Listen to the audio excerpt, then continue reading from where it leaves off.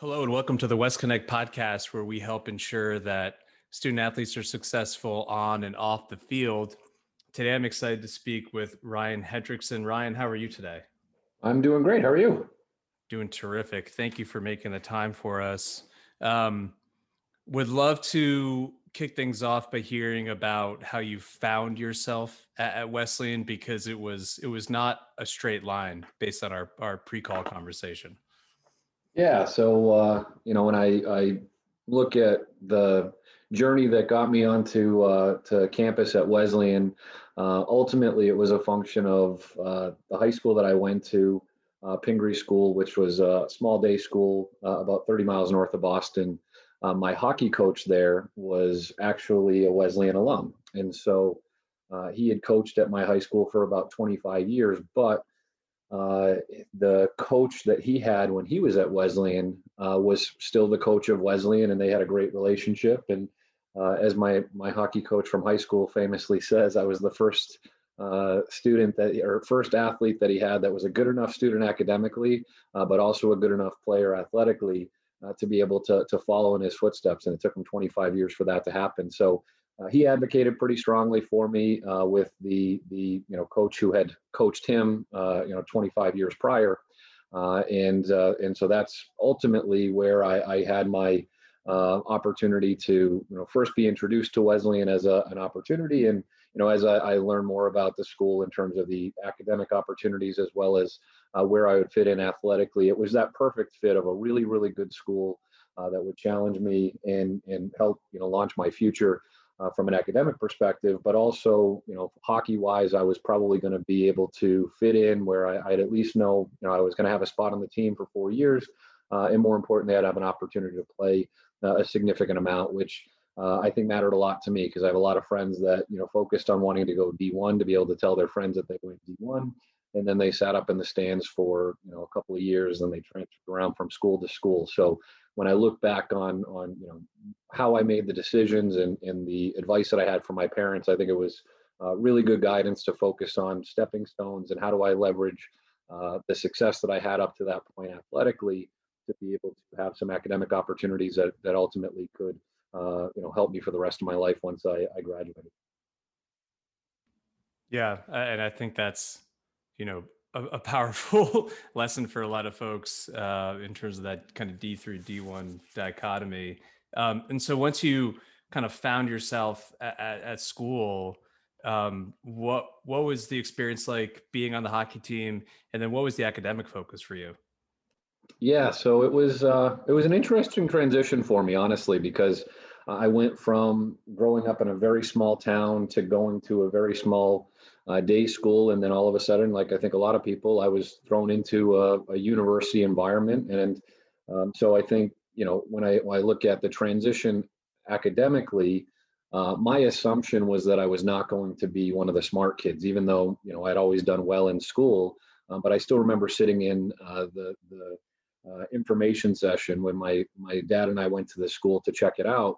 And I remember the dean of admissions saying that we could easily fill a class of kids who have perfect SAT scores and are valedictorians. And I still remember looking at my dad saying, what are we doing here? I was definitely not perfect SAT scores, and I wasn't the valedictorian. And so I went in with a little bit of an insecurity of just assuming that I was not going to be one of the smart kids and not really knowing exactly how I would fit in the classroom. But like most things in life, I use that as fuel. And one of the things that always has driven me is this a fear of failure. I feel like if I'm given an opportunity, the last thing I want to do is look back on it and feel like I didn't give it my best. So when I finished my first semester at Wesleyan, I remember my GPA was a 3.86. It might have been my best GPA for a semester, but I at least built enough confidence from working hard in that first semester to be able to feel like, okay, I can belong in this environment, and I'm smart enough that if I work hard, I can do fine academically. And then athletically, I felt pretty similar in terms of just not really knowing exactly where I would fit in. The other freshman class that was recruited in, there was a good portion of the new freshmen came from Exeter. And I remember my senior year in high school, we played Exeter, and I think we lost something like 8-1. So I again went into it with this mindset of, okay, well, we just got absolutely smoked by this school, and now I'm going to be, competing for spots on the team with other kids who, clearly were better than my team was in high school. And so, again, with a little bit of that, not really knowing exactly where I would stand, being a smaller kid that was also, in my freshman year, I was even more undersized than I was by the time I graduated. So I definitely went into Wesleyan with an excitement, but also, some, I guess, questions in the back of my mind were, where was I exactly going to fit in? And I think one of the things that was, great about the opportunity I had with we had a new coach my freshman year, is he really wanted to give the younger guys on the team an opportunity. And so, fortunately for me, I was a coachable player. I had, I'd say, a somewhat versatile skill set where I was a good two-way forward. I was good, sound in the defensive zone. So I found myself having good opportunities, right from the beginning of my Wesleyan career.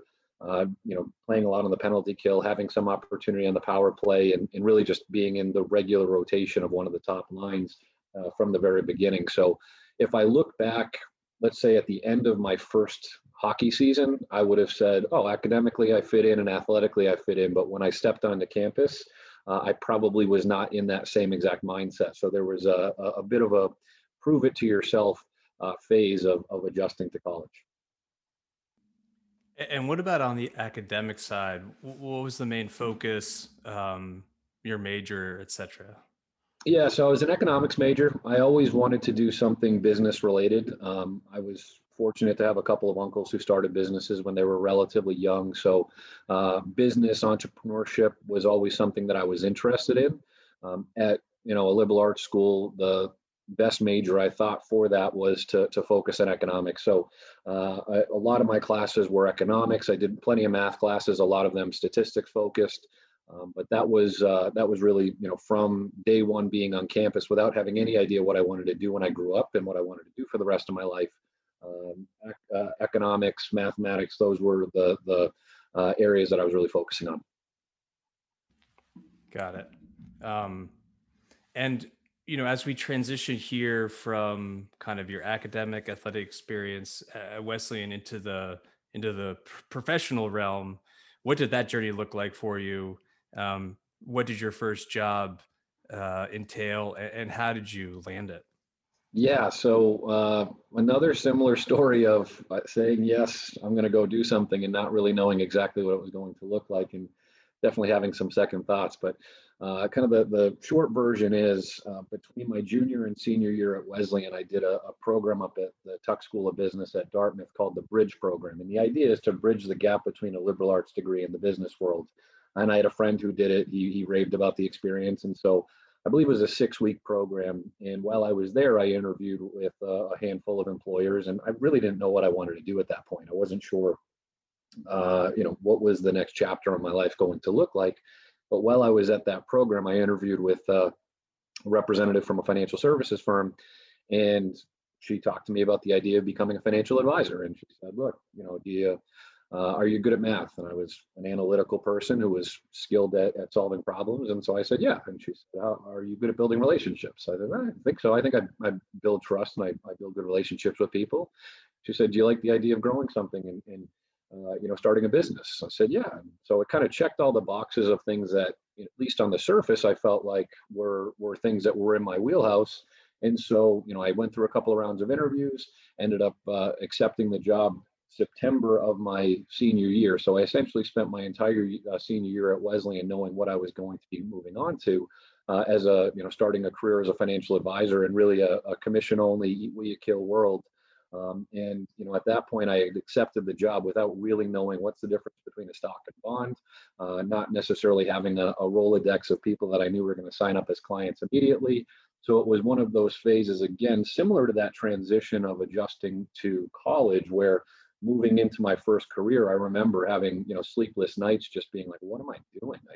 I have no idea what I'm getting myself into. And I'm starting a business. It's a commission only environment. And so you had some of that second guessing. But again, for me, my fuel, my motivation has always been with this fear of failure. So I felt like, well, look, you have the opportunity, you got to give it your best, and just put your head down for a couple of years and then pick your head up and see where you are. And So, fortunately, and we can get into some of the lessons that I think athletics has taught, but, one of the biggest things that I think athletics has, and this is, from a young age, has just instilled into me is the idea of, hey, you're going to get knocked down plenty.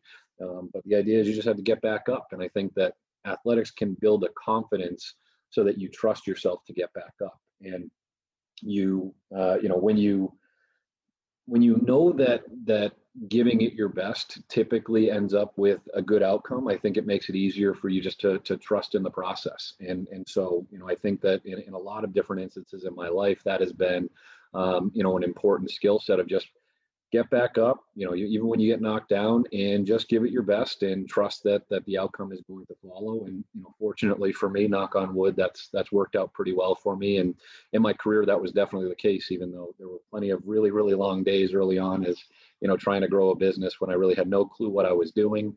I was 22 years old. I probably looked like I was 18. I had no money in my savings account. I was trying to tell people what to do with their savings. And so that's not exactly the easiest thing in the world. But again, just trusting in the process, being willing to handle some rejection and handle getting knocked down along the way. But just continue to persevere and trust that long-term vision. Yeah, that echoes a lot of what we hear in these conversations. Don't be afraid of failure, especially earlier in your career. That's kind of reminiscent of athletics being a quote unquote kind of safe place to fail, where the repercussions are not as potentially impactful as in the business environment and professional career wise. So after you took that leap, after you took that next step into the unknown, what did the next phase of your professional development look like? Yeah, so the first, handful of years I was, working kind of on my own, trying to grow a client base, and was, marginally successful. Everybody in my environment said, "Oh, this is perfect. You're really good at this, and you'll be successful." But when I looked at my W-2s and my paychecks, it wasn't always feeling like I was I was knocking the cover off the ball. But very, very similar to what we were just talking about in being okay with failing.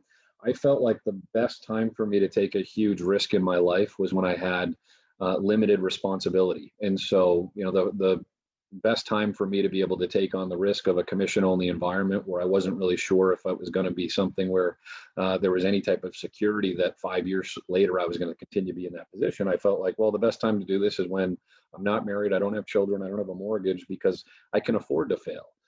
Where there's a lot of people that want to get into my industry, but the problem is if they wait until their mid 30s, 40s, 50s, it just becomes a much more challenging environment to transition into, because at that point you have real meaningful responsibilities and you can't afford to take on that huge risk. So I think, just kind of circling back to what you were saying before, the best time, in my opinion, to fail was early, and that was the best time to take a risk. And so if you're looking at the first job out of college, I probably wouldn't go for the one that offers the most security. I would go with the one that offers the most opportunity, and that's where you just need to trust in yourself and work hard to be able to, execute against that opportunity.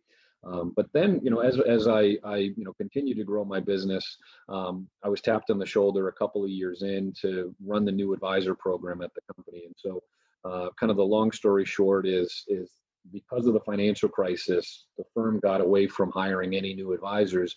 But what they realized is that the new advisors would allow them to be able to train people on what's their process, what's their philosophy, and also make sure that they are maintaining the culture of the firm. So they wanted to get back into new training and development for new advisors. And so I was tapped on the shoulder as one of 4 people across the country to really pilot and build out this program.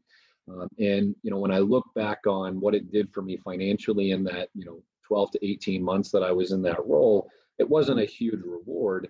But when I think about what it did in terms of developing my career, it was arguably the most important 12 months of my life, because I was able to get visibility with people at the absolute top of the organization. So from the CEO and the president down, we were having regular conversations. It was, I think, a sweet spot for me, because I think I'm always good at that environment of solving a problem and tackling a challenge that nobody really knows exactly how we want to solve it. And so I've always been good in that collaborative team environment of how do we build something out and solve a problem. But I think more importantly than that, in terms of some of the local relationships that I was able to build, my boss at the time is my now business partner. And the other person who was heavily involved in building out this program is one of my other business partners today. So that 12 to 18 months was one where we worked incredibly hard. We had some really nice success. I won an award for within the company for the role that I had in building out this program, and we experienced some good success. And I even look back at the program today, and even though I've switched firms, the program's still in a good spot, and I feel like it's a lot of the hard work and the foundation that we built.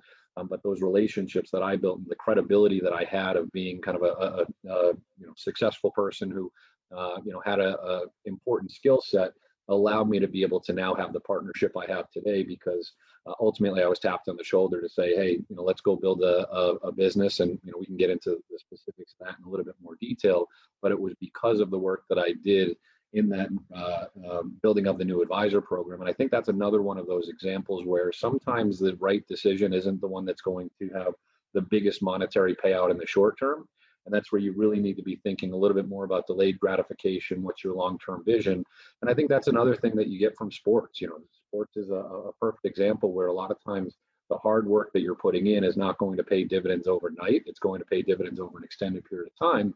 And, if you can be doing the, power skating and the stick handling camps and the shooting camps and all those things when you're young, that's what's going to make it so that 10, 15 years later, you're playing college hockey while the kids that weren't doing that are not achieving that level of success. And so I think when I look at my career, one of the big things was that I always was just willing to accept a level of delayed gratification, put my head down, trust the process, and hopefully I would wake up 3 years out, 5 years out, and I'd put myself in a good position. And fortunately, that's worked out really well for me over time. One of the things that I want you to maybe unpack a little bit more is you mentioned that your boss became your business partner. And that's something that we talk a lot about on these conversations of when you enter into the professional realm, the stratification of kind of junior, senior, freshman, it doesn't matter as much on the age level. And anybody that you interact with on a professional level could one day be your colleague or somebody that hires you, or you could hire that person. And building those relationships is incredibly important. So, how did that transition happen from kind of boss to colleague business founder with you? Yeah, so I think a lot of it was I've always been a coachable person. So, if I was to, talk to my coach that I had for hockey when I was 10 years old, or my high school hockey coach, or my college hockey coach, I think they would all say that I was the type that, if you told me to do something, I did my best to do it. I paid attention to the details. I was a cerebral hockey player. And so I think in business, I am a coachable person, meaning it's not my way or the highway. I'm not, I think I'm a good team player. And so because of that, when I was asked to step into this role, my boss at the time was somebody who was phenomenally successful, very impressive. And we didn't have a great personal relationship, but I had known him, and he was somebody that I looked up to as a professional. And so early on in that relationship, I just tried to absorb as much information as possible. And but then again, I never like to feel like I'm the weakest person on the team. And so because of that, I was always trying to use that as fuel to get better. And how do I improve? And not in a competitive way of, how do I make myself more successful than my boss? But it was, if he's impressive and I look up to him, well, how do I try to emulate a lot of his skills and talents, and and develop myself so that I'm equally as impressive? And that was kind of that fuel early on. But I think even more than that, what he and I were able to realize very shortly in our relationship was that we always had a similar vision. We always knew, where the industry was going, and how we thought about solving problems within the industry. So we always came to the same answer, but we approached it in two very different ways. There's a book called Rocket Fuel, and it talks about how at the top of a lot of organizations, you have people that have one of two skill sets. It's either the visionary. So this is the idea person. This is the person that's the driver. They're the inspiring person. They say, we're going to take it to the mountaintop and follow my lead. And they're that person that the sky is the limit. And then you have the person that's the integrator, and that's the person that's the how. So if the visionary defines what we're going to do, the integrator defines how we're going to do it. And so my business partner was much more of that visionary, that think big, think grand. We're going to take this to the mountaintop, and we're going to be phenomenally successful. And I was much more of that person that said, okay, well, let's determine how we're going to do it. And I can tend to be a little bit more methodical in my thinking. And so we realized, solving a completely different problem than what we solve today, we realized that we had incredibly complementing skill sets. But then in addition to that, we were both really hardworking people. So he inspired me because he had a couple of young children at home, and yet, I was the first person he'd call in the morning, the last person he'd call at night. And even though I didn't have children and I wasn't married at the time, I was just kind of in awe of the fact that he was so hardworking, but he also appreciated the fact that I was willing to burn the candle and put in long hours because we were trying to build something pretty successful. And again, I wasn't doing it with this immediate gratification of what the dollars were going to be in my pocket.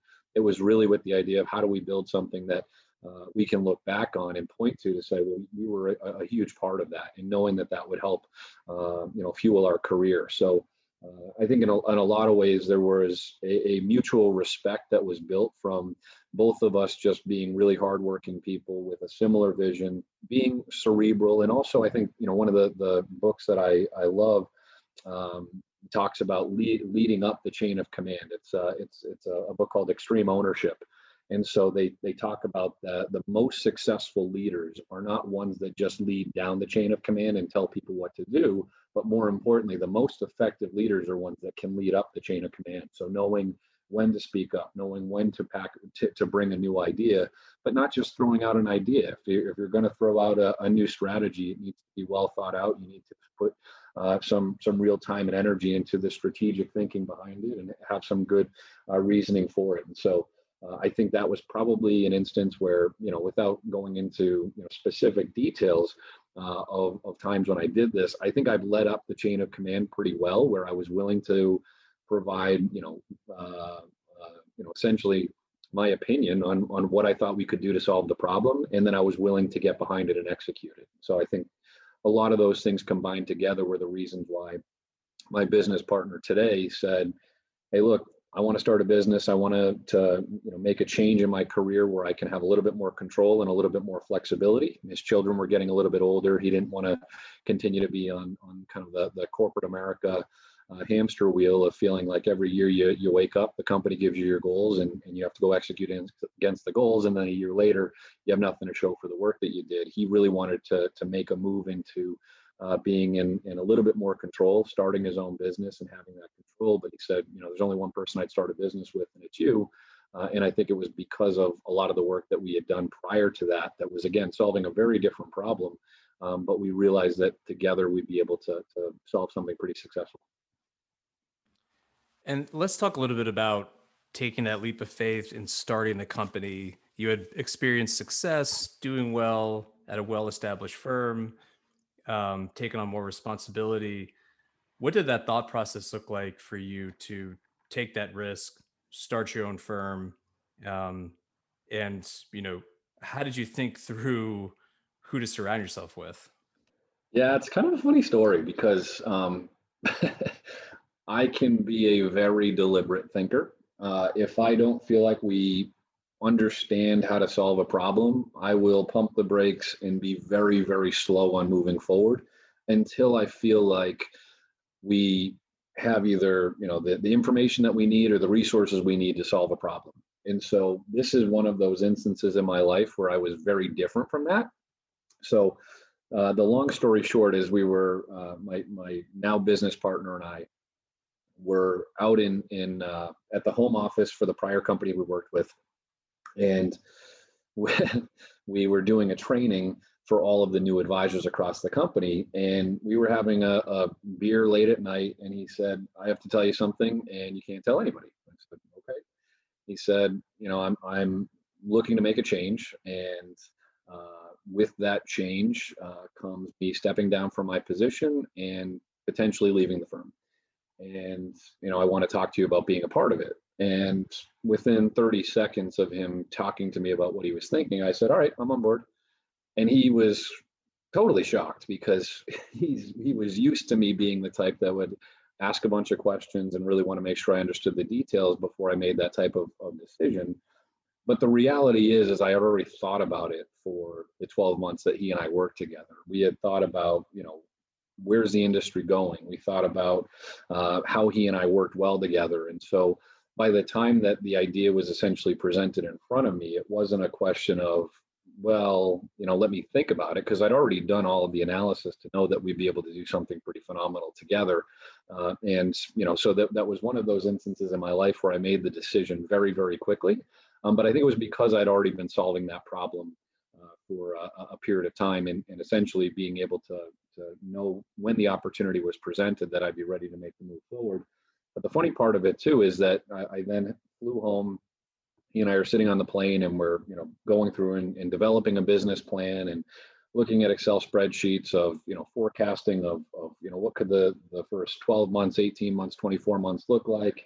And I got home, and it was probably about midnight. My wife is a good sleeper. She goes to bed relatively early, and so I got home, and she was sleeping, and I had to wake her up because it was one of those things that I just needed to talk to her about. I said, hey, look, um, there's a bit of a change career-wise. I think I'm going to change from my current role, probably leave the company, start a business. Here's why we're going to do it. And she was, still half asleep. And she says, well, what are you talking about? I thought things were going really well for you. And I said, no, they are. And she's like, but like every day that I talk to you, you talk about how, at the current company, you continue to grow, and your brand is growing like crazy. And you have, all of these new opportunities and people that are recognizing the work that you're doing. Why would you leave all of that behind? And, I started to try to explain to her the real reasons, but the real reasons were kind of detailed. She didn't necessarily know my business as well as I would know my business. I just kind of took a step back and I said, hey, look, do you trust me? And she said, of course. I said, look, I'm not going to do anything silly. Any time in my life I've ever taken a leap of faith, and I've put myself in an environment where there's a little bit of an unknown. The one thing I know is that I'll work as hard as I need to make this thing work. And so we're going to make this thing work. And she said, okay. And, then it was again one of those nights where I then laid in bed saying, what did I do? Why am I, why am I taking on this new risk? And what does this all entail? And how are we going to solve this? And I had some of that, immediate self-doubt, but then that similar cycle that I've always gone through is, all right, well, how do I fuel this to try to make me, as good as I can possibly be? And you know what, you got a big problem in front of you, but you got to go solve that problem. And it's going to come with a lot of long hours, but it's also going to come with, just getting back on the horse. And even when you make mistakes and you face new challenges that you didn't even know were going to be presented in front of you, how do you just continue to, make sure that you're moving forward and essentially not accept failure? And so, I think that was essentially how a lot of it came together. And we had to do a lot of due diligence in terms of, what was that business plan really going to look like? But the reality is we knew enough to be able to trust each other and trust the vision that we had for the industry. And we felt, pretty confident that we'd be able to do something significant from there. Yeah, it's it's not easy decision to make, and there's obviously a lot that goes into it. And how has that process been for you?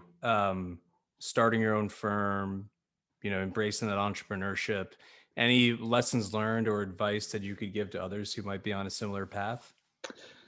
Yeah. So, I mean, the path, if you look at it strictly from the outside looking in, would be one of incredible, year over year growth and what would look to be a relatively smooth ride. I mean, we went from when I left my prior firm, I was managing about $100 million in assets under management, which was a good milestone to get to in our industry. A lot of advisors kind of focus on that. So I was about 7, 8 years into my career and felt like I had a pretty good level of success.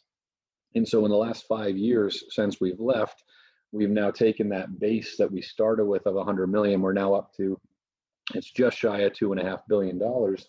And the funny part about it is that I feel like the growth hasn't even really started. I feel like a lot of the work that we've done, laying the groundwork and getting us to this point, will allow us to be able to grow so much faster than we have um, uh, over the past 5 years. And so, um, on the outside looking in, and you just see that type of growth of 100 million to 500 million, 500 million to a billion to 2 billion, 2 to 2.5, and what will continue to be that hockey stick example of just seeing that exponential growth moving forward. It probably looks very easy, but the reality is the journey that it took for us to get here was not all that easy. We made tons of mistakes. We skinned our knees over and over and over. We were entrepreneurs who I think were skilled or we'll say talented entrepreneurs, meaning I think we had the right DNA for it, but we didn't know all the answers. We were going into uncharted territory every single day. And so we made tons of mistakes along the way. We had plenty of really, really, really challenging environments. I mean, I remember times where I was a couple of days away from getting married, and I had to be transferring money back into the business account from my personal accounts to make payroll for everybody else. At that point, I wasn't even taking a paycheck for myself. And so we have a lot of those typical entrepreneurial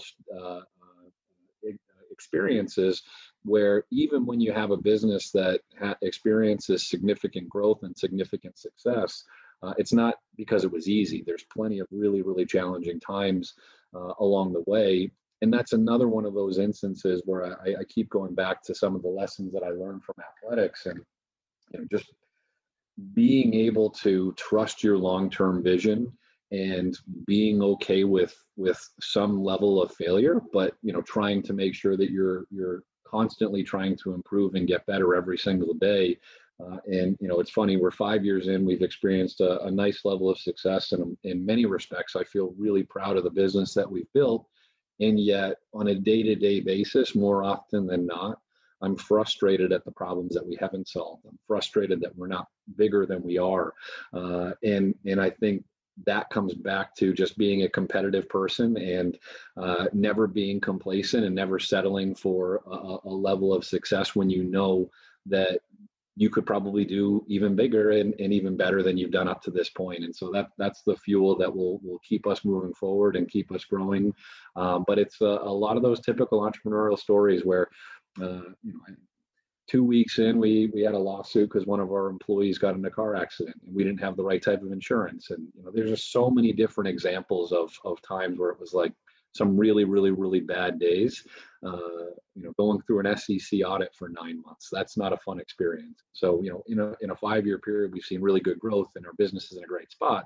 But there were plenty of long days, and we have plenty of battle wounds to show for it.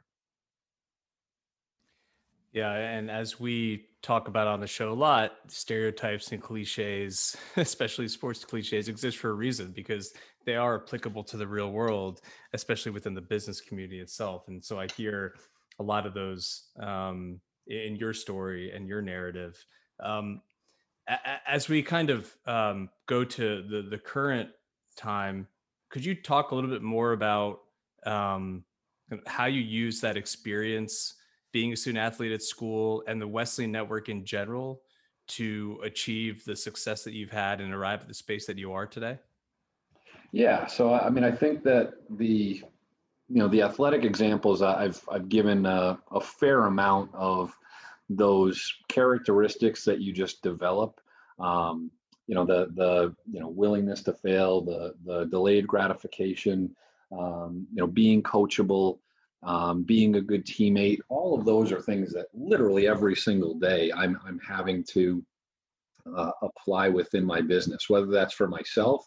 But I think the other part that athletics really made a significant impact for me was just in becoming a better leader.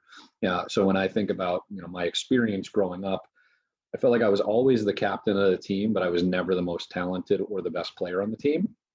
But I was always that quiet leader, that person that just did the little things and tried to lead by example. But that wasn't something that I was just born with. A lot of that were things that I was taught and groomed along the way by being an athlete. And so I think within my company now, we have about 60 people that are tied to the company, and a lot of days my job is to be able to sometimes give people the carrot, sometimes give people the stick, meaning, how do you lead the people that are around you? Some people are going to be motivated by reward, and you need to understand what's going to fuel them. Some people, will need a little bit more of a kick in the butt to get going. And so those are things that, being able to play sports and being a teammate, and having a lot of different people that I shared the ice with, and even playing other sports, shared the field with.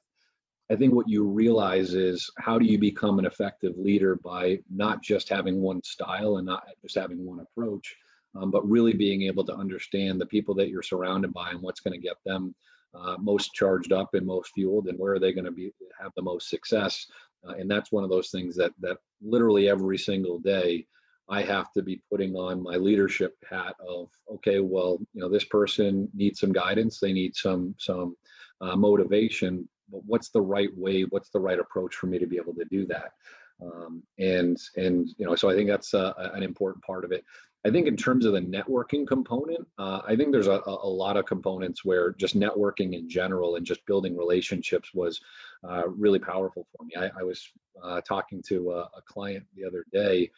This is a client who I've had for over 10 years at this point, and somebody that I have a really good relationship with. But this was somebody that, when I was in high school and my first couple of years of college, I had I was an intern for his company. So this was another one of those examples of me being very, very junior on the totem pole, working alongside somebody who had experienced a lot of success, but building that relationship through hard work, being coachable, being a sponge for the advice that they could offer.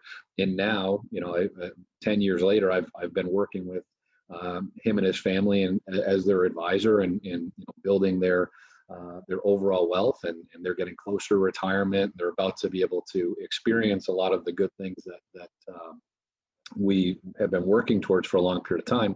But that was relationship building. That was me just being comfortable, talking to people who in many instances were decades older than me, and had experienced a level of success when I didn't even really know what success was.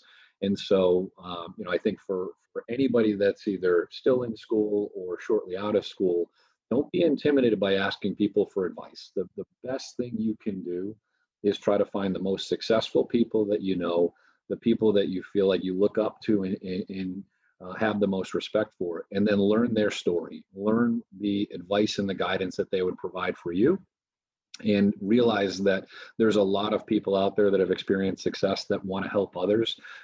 Because the fact is, being in your early 20s and not really knowing what you want to do for the rest of your life is a very, very common problem.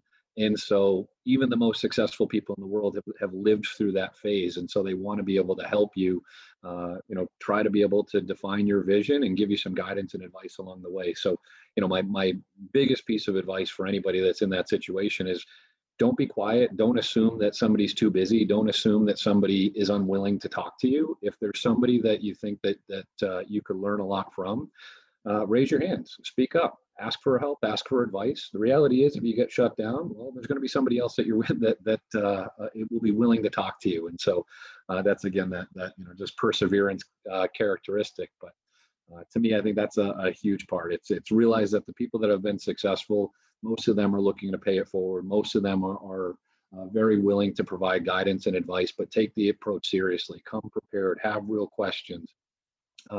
If you have follow-up questions, spend some real time thinking through, what are the action items that you want to be able to move on from. So don't just, show up with a blank sheet of paper and say, what do I need to do to be successful, or what do I need to do to get a job? Be very intentional and discipline around making sure that you're maximizing that time. But definitely do not hesitate to reach out to people who are significantly older than you and significantly more successful than you, if there's an opportunity for them to be able to help you out. Yeah, I would encourage everyone to follow that advice. I think it's very sound. And before we finish up here, we'd like to shift a little bit into an informational interview. If there are people listening who are interested in being in the wealth management, financial advisory space, what does the day to day look like for you? Obviously, you're managing a pretty big organization, but what does that profession look like if people are interested in pursuing it?